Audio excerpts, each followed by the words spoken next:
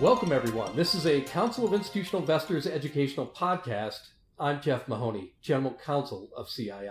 Our topic is materiality and financial reporting reliability. Our special guest is Preeti Choudhary, Associate Professor of Accounting at the University of Arizona's Eller College of Management.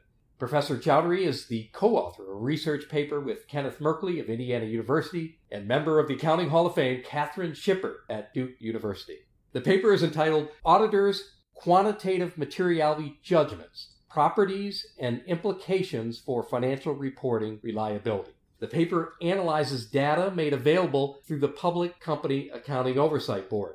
The PCAOB is the private sector body established by the Sarbanes-Oxley Act of 2002 that oversees the audits of U.S. public companies. The paper concludes that there's a linkage between higher materiality thresholds used by external auditors and lower financial statement reliability by U.S. public companies.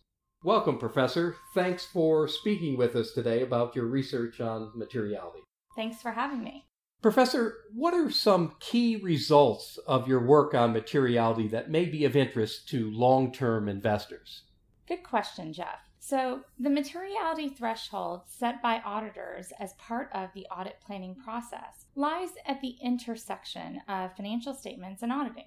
Put another way, you have to know what is a big number or a meaningful number for this company to determine the level of precision that is needed to evaluate the recognized and disclosed amounts in financial statements.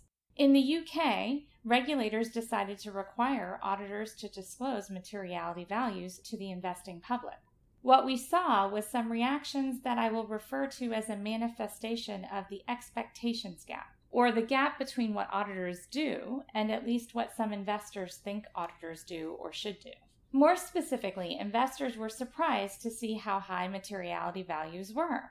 So some investors might think something like 3 cents EPS was material, but the audits were actually scoped to find errors that might be more like 10 cents EPS. Some supporting evidence of this comes from a recent working paper I have with Ken Merkley and Katherine Schipper, in which we find some evidence that investors react to errors that have been deemed immaterial by management.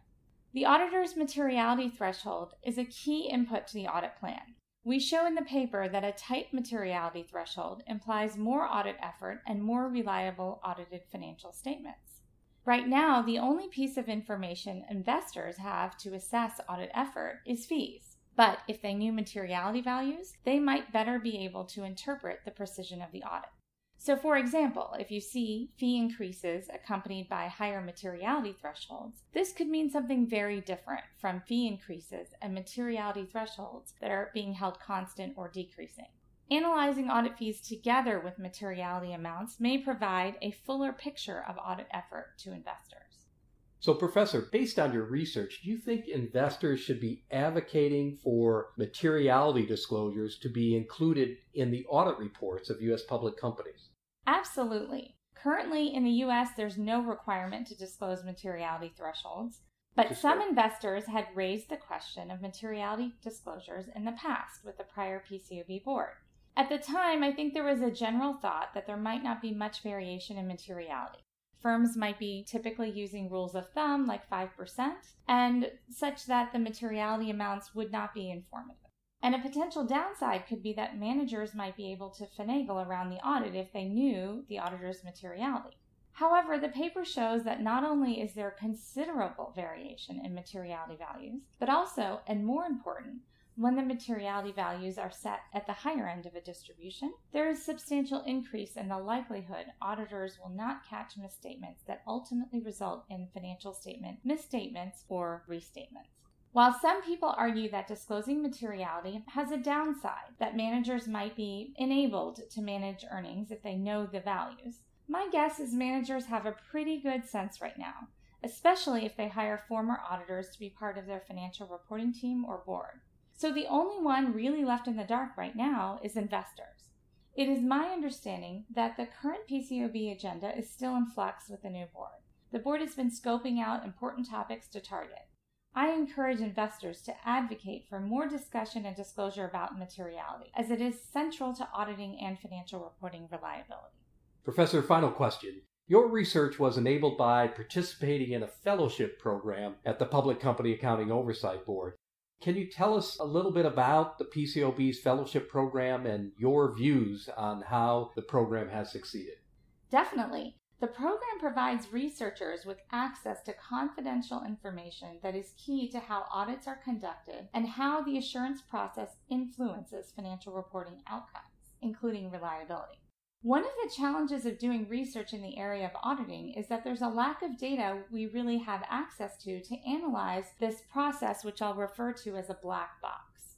The bottom line is, by programs like this, where academics can get access to confidential information, everyone, the regulators, audit firms, and market participants can all benefit from the research.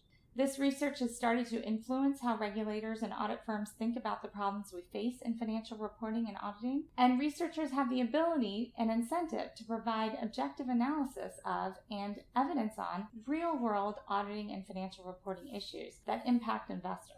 In my view, it's been an exciting opportunity and an extremely successful experiment. I think investors can and will benefit from programs like this that bring together regulators, practitioners, and researchers to analyze non-public data that informs everyone. That concludes this podcast episode. On behalf of the Council of Institutional Investors, I want to thank our special guest, Professor Preeti Choudhary, Associate Professor of Accounting, Eller College of Management at the University of Arizona. If you have any questions or comments regarding this podcast, please feel free to contact me at jeff@cii.org. Until next time, I'm Jeff Mahoney. Thanks for listening.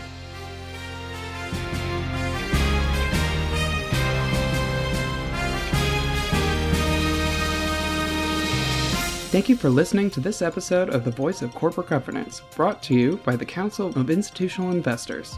The Voice of Corporate Governance is a free, non-sponsored podcast that highlights critical developments in corporate governance and other important issues affecting institutional investors.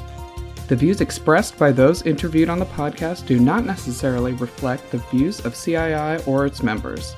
For more information on CII and its policies on corporate governance, please visit our website at www.cii.org.